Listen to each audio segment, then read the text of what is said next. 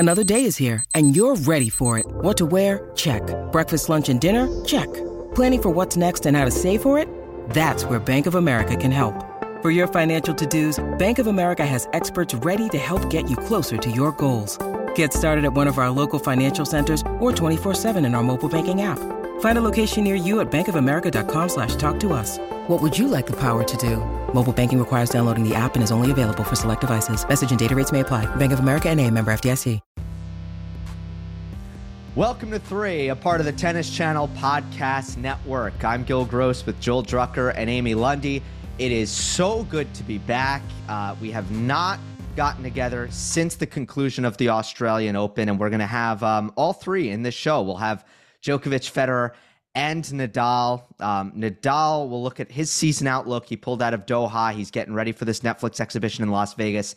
Roger Federer, it's media news. There's a documentary coming out. So we'll get to that at the end and discuss what to expect out of this upcoming Federer documentary, which is coming out sooner than later, around Wimbledon time this year.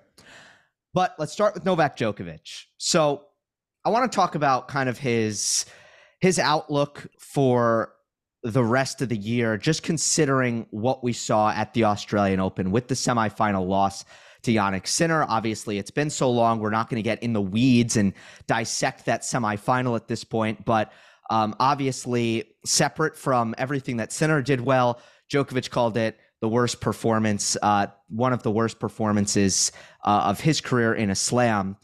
So, Amy, I want to ask you just what is the level of concern stemming from that performance as we move forward into the Sunshine Double? I'm not concerned. He had a brilliant tournament up until that point, and he's a human being. Everybody has a bad match, and the way that rivalries, the really great ones are built, there's some push-pull, there's some back and forth. Maybe one player figures out another player, and then the other player has to respond. It's a chess move. So if you keep age out of it, which I know is really hard to do, this could be just another chapter in their rivalry. Yeah, I would agree with that. I just think he was outplayed in that one match, but I don't know. I'm excited to see more of what's to come from Novak. He had such a great 2023, and Sinner obviously in ascent, just like Alcaraz was at Wimbledon. So now we're going to see what's to come of these young greats. I'm not concerned because this is an outlier. Like any scientific or data-driven look at what this is going to come to the same conclusion.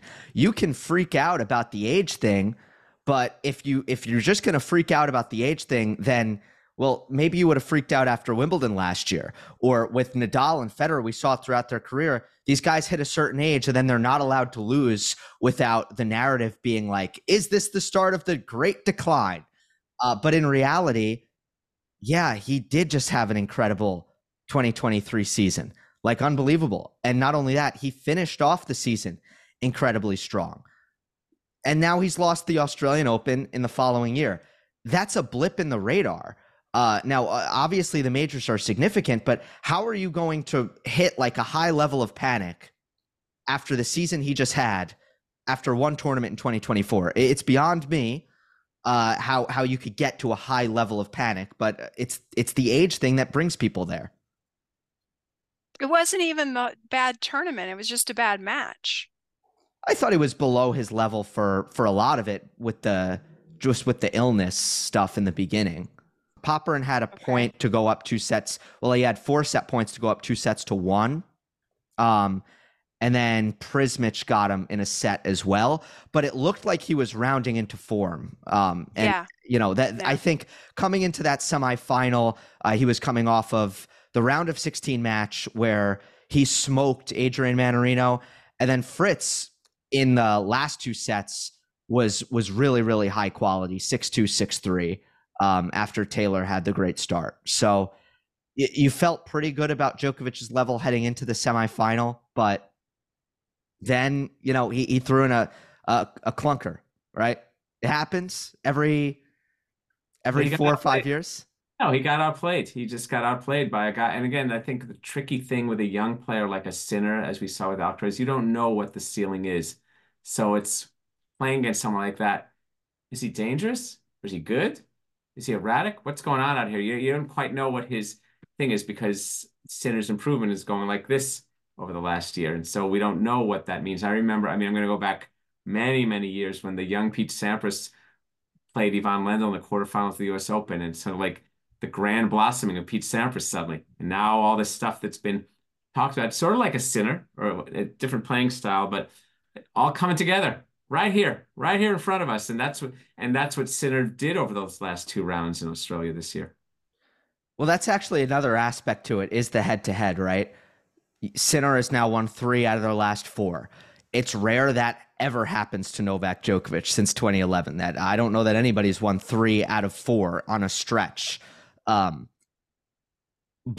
I think that has also gotten people thinking, like, is Jannik a massive roadblock now? Is there a head-to-head issue? Amy, like, do you see anything in that matchup other than Sinner? I mean, Sinner's just played incredible tennis in the last 6 months, and he's improved as a player, not just against Novak, but against everybody. What do you make of the current state of the Djokovic versus Sinner head-to-head? I think Sinner has learned a lot by playing Djokovic and by watching him. His serve is much improved and his net game is much improved, and getting to the point where it's on par with Novak's. So I think some of it will come down to scouting tendencies. Situationally, where will Novak serve on 40-15,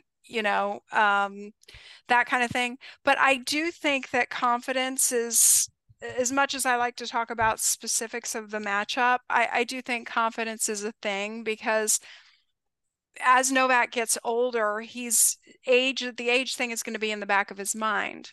But if there's anybody who can overcome that because of his mental strength and acuity, I think it's Novak, and he'll just have to meditate on this.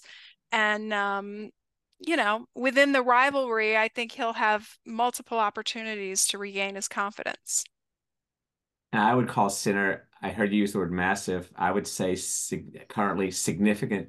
It's not roadblock, significant rival. I mean, he's beaten him for the last 4 times, including most recently. And I also beat him in some significant events too. He beat him at Davis Cup and he beat him at a major. So this wasn't a lower tier event. But I won't upgrade him. I won't upgrade him to massive until he beats Novak in a second major. That's the way I look. And then it's not a roadblock as much as like, wait a second, here he is. And just like the way Novak, I don't think he viewed Alcaraz as a massive roadblock or something. He views him as a guy who beat me that time at Wimbledon, who I beat 2 more times in 2023, including an incredible, one of the great 2 out of 3 set matches you'll ever see was that Cincinnati final. I do think that Sinner has reached the point of well-roundedness that makes it difficult for Djokovic to really pick on any one part of the game. And like he'll snuff that out, right? Against everybody. Novak is able to execute basically whatever tactic that exists in this sport. And if he's playing Medvedev and he needs to serve and volley, great. If he's playing Tsitsipas and he needs to figure out ways to get him running into that backhand, cool. If he's playing Ruud and he needs to come forward and make Casper hit backhand passing shots, great. I do think Sinner has, at the very least, even Alcaraz I want to throw in here in that list. If we want to be more consistent and outserve him and rush the forehand as much as possible, cool. You don't really know what to do against Sinner right now. Similar to you don't really know what to do against Djokovic, and that's why he's had so much success. But now that Jannik's forehand is consistent and he serves well and he's physical and he moves well, it's tough you almost have to go out there and just be like, I got to outplay him, but there's no like great way to beat him. No, he's really good, and he's got a kind of narrow, but he's broadened and he's improved things. And we've all seen the work he's put into things like his serve and learning to move forward better. And obviously the influence of his coaches, including Darren Cahill, and he's just getting comfortable. You've just seen, I mean, the ascent to a semi and to winning one. So that's what's going to be. It's going to be fun to watch Sinner through the next 6 months, right? To see where things go for him all the way probably through till, well, for the year. 100%. He is 32-2 since the U.S. Open. 4 titles in 7 events. One of them was a withdrawal, which is why he's lost 3 events, but he only has 2 losses on his record, and he's up to number 3 in the world now. So hopefully we see him play once in the Sunshine Double. My hunch is that we will see that once, either at Indian Wells or Miami. Let's see. Let us go on now to Rafa Nadal. Hey, it's Kaylee Cuoco for Priceline. Ready to go to your happy place for a happy price? Well, why didn't you say so? Just download the Priceline app right now and save up to 60% on hotels. So whether it's Cousin Kevin's Kazoo Concert in Kansas City, go Kevin, or Becky's Bachelorette Bash in Bermuda, you never have to miss a trip ever again. So download the Priceline app today. Your savings are waiting. Go to your happy place for a happy price. Go to your happy price, Priceline. After Brisbane, he had the micro tear, said it wasn't severe, said it wasn't bad news for the season, no reason to panic, but I can't play the Australian Open. A couple weeks later, we find out Doha's on the schedule. We're going to play Doha. Prior to Doha, it's another withdrawal announcement, this time with not a lot of medical detail, which Rafa had been providing, but this time he just says, quote, "I am not ready to compete," and we don't get that detail. I gotta say, like, when it's reached the point of setbacks, withdrawals, can't play this, can't play that, where my confidence in Nadal's body holding up, it's gone down, and I'm talking for 2024, it's gone down quite a bit now, Joel, and I'm worried that Rafa's not going to be able to play as much tennis this year as he wants to. I agree with you. I wrote this in January, particularly when he pulled out of Australia and he said he was going to be in Doha and that didn't happen. It's kind of like, okay, minute to minute. It's almost like we got to enjoy him. It's like the way he plays, 1 point at a time, and just see how it can be. And each match, not that every match is going to be his last match. I don't know how that, I mean, I don't know these, it's so different how you can navigate your career in an individual sport. I mean, he could come back in 2026 for all we know, right? Whatever. But I know it's really frustrating for everyone who so loves watching Nadal play and seeing quite what's going on in that body, and so much of this wear and tear and training and practice. I do think, though, I knew he was going to play a hardcore tournament before the clay. I didn't think he was ever going to, just because he wants to point towards the French doesn't mean he was going to just jettison parts of the Sunshine Double, and Indian Wells is the one he likes most. And there we have it. So hopefully, and we'll see, we've got this exhibition in Las Vegas on Sunday. So hopefully that'll come off. It's ironic that Alcaraz is the one that's really questionable for it, apparently. There's a pretty good piece in The Athletic, and the gist of it was sort of like, wait, Nadal is doing what now? He's coming to the United States. He's going to play an exhibition in Indian Wells? Really? Of course, just like you said, Joel, he probably wasn't going to leave that on the table. And he's been out on the golf course, with Larry Ellison or friends playing 18 holes of golf a day. So he can't be feeling that bad. He is set to play this exhibition. And, we know that Nadal just likes to compete. So if he is fit and healthy, he'll do it. And if he's not, then he won't. And Las Vegas is quite close to Indian Wells, so yeah, that's fine. I suspect it will not be a commercial flight. Yeah. From how much these guys are getting paid for this is undisclosed, but you got to imagine that it's pretty good. Netflix money is endless. There's a media there's a media story there that would be the kind of thing that we wouldn't discuss on this podcast, but we discuss off air. But just quickly getting back to Nadal, like I do also think there's this weird dynamic because the concern is about his body, his ability to just get out on court healthy and play. But if he is playing, again, you go back to Brisbane, the level was impressive. I still think that as long as he's playing, he's going to be doing quite a fair bit of winning. It's just a matter of, can he get out there? But don't you also kind of think about this feedback loop where if he's playing, he's winning.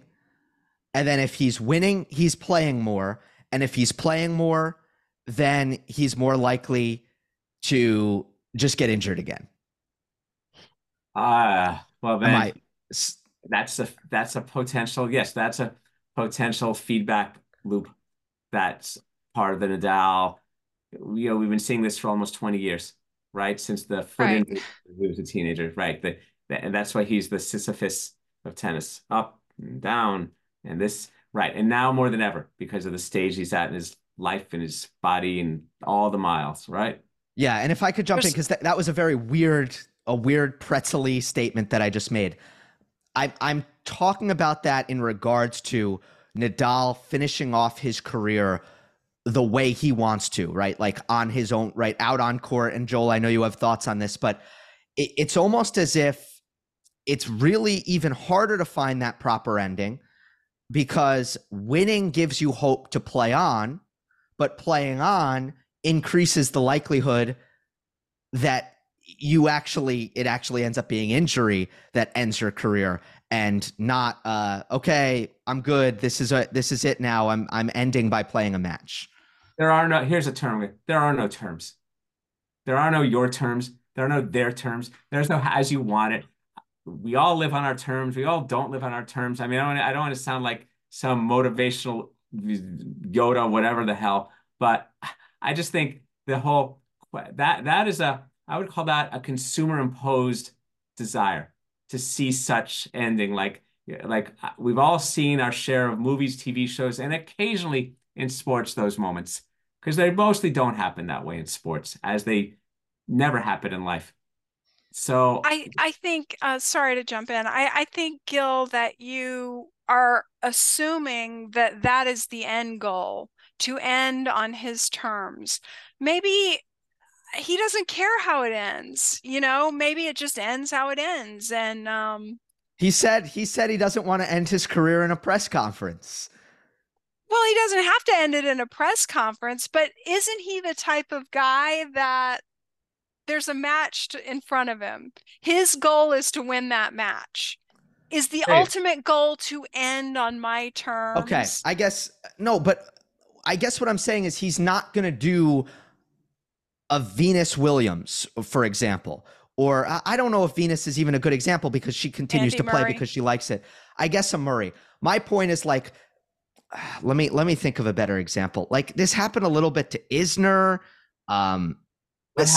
Some players, what I'm saying is some players are told that it's the end because they can no longer win. And I actually I think Nadal is too skilled for that to happen.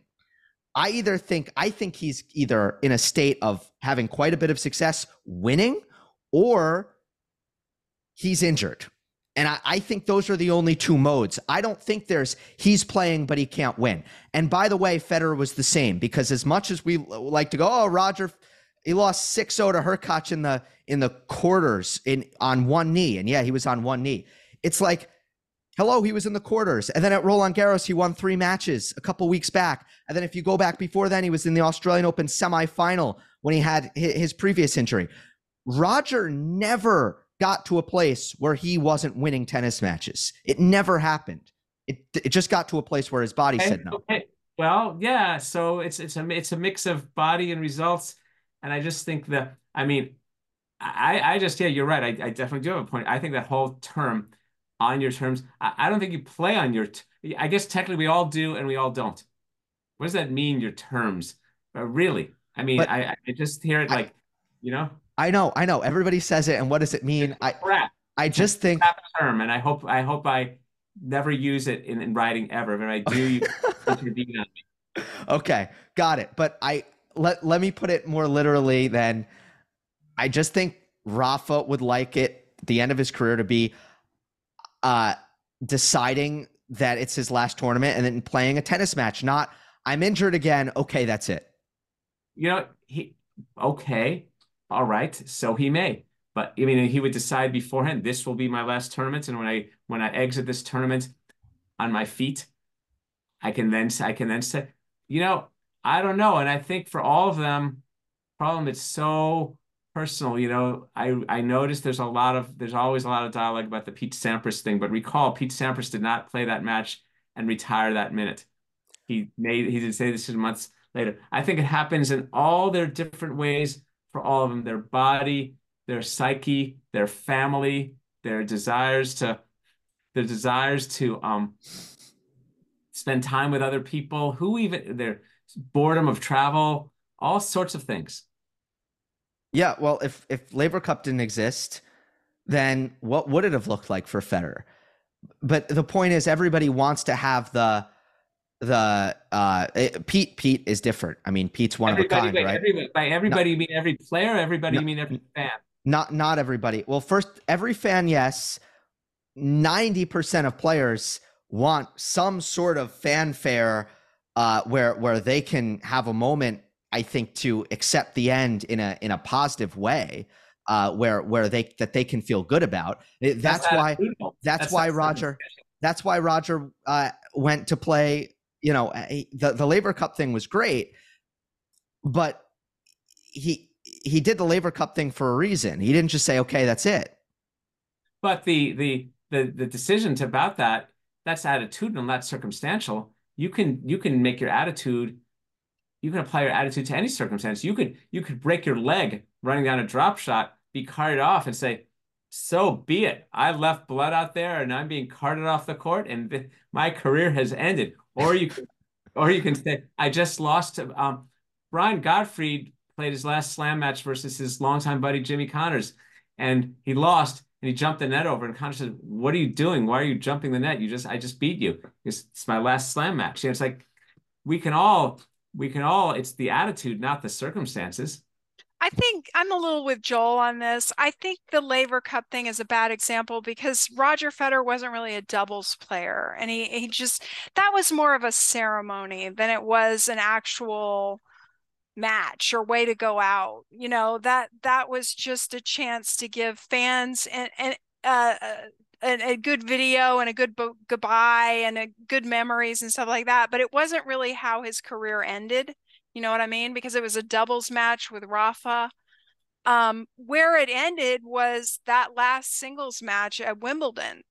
And that was really the end of his career. Well, okay, fair enough. But I'm actually saying one of my points is also that Rafa is going to be similar to that, the way things are trending, where it's either winning or injuries.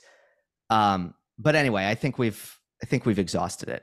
We've drifted far afield. I like the Federologist. Yeah, what would the Federologist think of how Federer? The question, just one last question on this, and we can then say sure. What Federer. How did Roger Federer truly end his career at Wimbledon or at Laver Cup? I think it's kind of fun to think about it. I like that. I like that way you described it, Amy. It's kind of like a ceremonial coda. Mm-hmm. It was, but it was very nice. We're all glad it happened, right? Oh, I love it. Oh, yeah. It was wonderful. Yeah. Certainly went out on my terms. I am glad.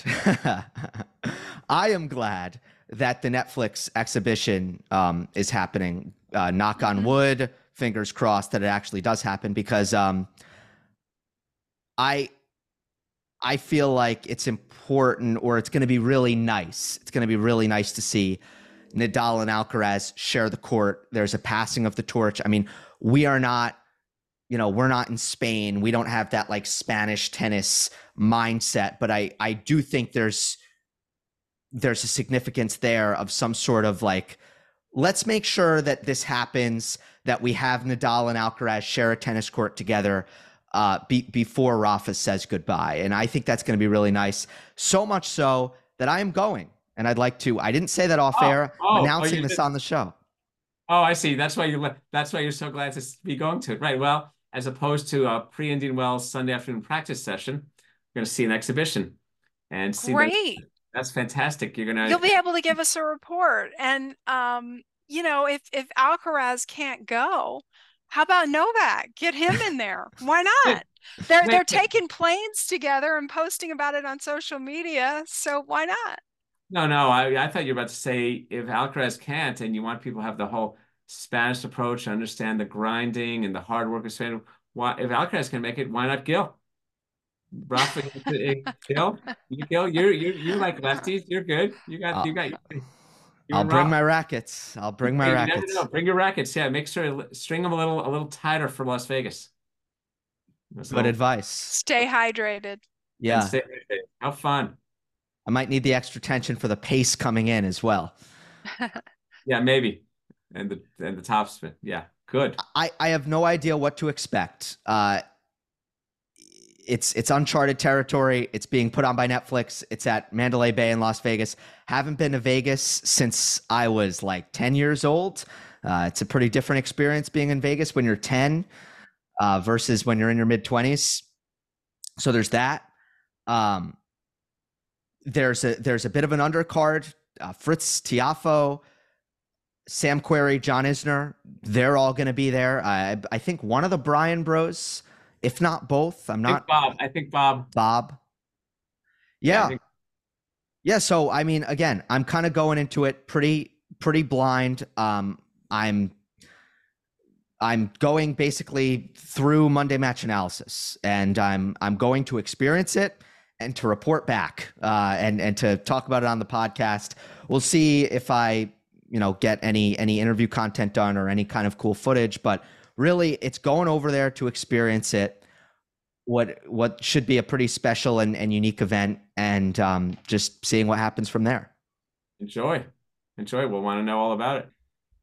See if you can get a question in to Rafa if you get media availability. I don't know if, and I know this sounds crazy, I'm not sure they're going to be made available.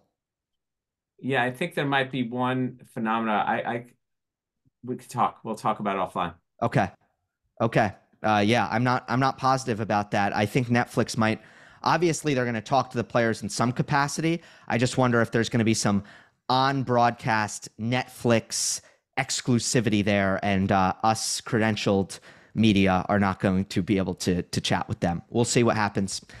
Speaking of entertainment, Federer documentary. The only thing I don't have written down in my notes is what platform it's being released on. Okay, Amazon. Thank you. So this doc is going to focus on the last 12 days leading up to Laver Cup. Roger had the idea to start the doc. He went to his good friend and very big tennis fan, Anna Wintour, and Anna Wintour hooked him up with the necessary connections to make this happen. So it was literally Roger's idea. It is supposed to be released around Wimbledon. And one other note I want to leave you with, Amy, Mirka Federer gave her first interview in over a decade for the making of this documentary. How excited are you for this? Yeah, I mean, it's a trend in documentaries right now where the athlete is backing the documentary. So from a purist standpoint, this will have Roger's stamp of approval, but that doesn't mean that there's not going to be some absolutely golden footage in there and emotional moments. And I can't wait to see it. I agree. I don't think it's going to win an Oscar, but it should be really good for Federer fans. Definitely not neutral about it. Yeah, I definitely am excited to see it. And it's just to see Roger. I mean, yeah, these things, well, a lot of this created, so I guess it's Roger's last dance. It's like sort of, he's the guy. He wanted to make it happen. And it's obviously going to be a lot of the things he wants to show in it, but it's fun. I mean, it's something, and I saw recently this tweet of Roger hitting on a backboard. Just Roger himself commands curiosity. What's he saying? What's he thinking? How is he feeling? How do people react to him? That's interesting too, how they connect with him. He's sort of he's like the James Bond Beatles of tennis.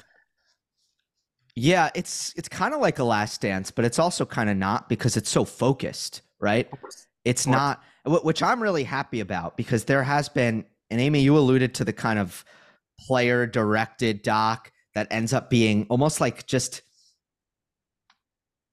it becomes a nostalgia booster, but you don't learn anything. Right. And there's not a lot of honesty in a lot of these pieces.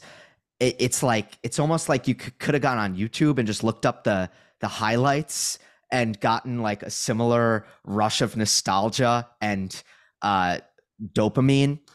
But what I really like about this is it actually has like a focus. It's the 12 days leading up to this massive Laver Cup goodbye. And I think what we're going to end up seeing a lot of is how the tennis community and Roger, basically how Roger does the rounds and says goodbye and says thank you to everybody in the tennis community and vice versa. Because I imagine that's what the 12 days leading up to that were mostly about. That's a great production question because in a way, you could, if you organize that story, you could do it as literally the occurrences over those 12 days, or you could do what I call kind of the micro history, where you do those 12 days, but you beam in the flashbacks, the cutaways to other moments. So if you're shaking hands, you're saying goodbye to, and you bump into Mark Philippoussis, do you juxtapose the image of him playing Mark Philippoussis in the '03 Wimbledon final? You know what I mean? I read this great book once on John Kennedy's inaugural address, and in the course of it, they touched on his whole life because they used that as a launching pad. So it'd be interesting. I'm fascinated to see how that does. One thing this does, though, is show you Roger said, no, see, this is how I ended my career. Sorry, you guys. No, my career did not end when I lost at Wimbledon 6-0 in the fourth set. My career ended when I had these 12 days and then this grand thing at Laver Cup. So it is this kind of like what, and I don't blame the athletes. If I was an athlete, I'd want to do it too. Self-created narrative construction. Winston Churchill, he said once, history will be kind to me, for I shall write it. Yeah. That's what these athlete things are. That would be if you took these 12 days and then you used it to flashback to tell the story of his entire career, that would be more the Last Dance mold or formula. Some of the moments of his career, not the entire career, but some certain notable things like, yeah. It's different than Last Dance, though, because Last Dance was not purely Michael Jordan's vehicle. There were other producers and players that kind of approached Jordan and said, would you do this? Would you sit for an interview? And so he was but one piece of the puzzle. This is something that was Federer's idea, and he backed it, and he took it to Anna Wintour, his friend, and said, I'm the executive producer of this, and I'm gonna see this through. So he'll have final cut on everything. But it for nostalgia buffs, and there's gonna be some tears. It's gonna be really cool to see it. Well, also, it wasn't Last Dance. They didn't know how that season was going to end when they shot when they Last Dance. That Michael Jordan, they were shooting a season, right? Yes. Well, right. That final season, they offered unprecedented camera access to the Bulls season, which, by the way, Federer has. It also came out in the public information about this documentary. He let the camera crews in his house. He let the camera crews in his hotel. So, that was kind of, I think, part of, I don't know how hands-on Roger will really feel or really felt the need to be in terms of like, I want to talk about this and I want the documentary to cover that. I think it was really about like, hey, like, let's make sure we just get all of this that's happening in these 12 days. I want to go back to Last Dance. The last 12 days before I finished my career playing an exhibition playing doubles. It's a different thing than Last Dance, where it's like you're in for a season and we don't know how this season is gonna. Yes. Yeah. And had Jordan even announced that was going to be his last season? or did he only pull the cord? He didn't because only pulled the cord. Yeah. So it's and then so many years have passed since then. We now have the retrospective or the hindsight to realize that was the last dance now. Right, and that, with Federer, it was all predetermined. Like, for the Bulls. My last dance. Well, wait, for the Bulls, it was the last dance. Well, that's true.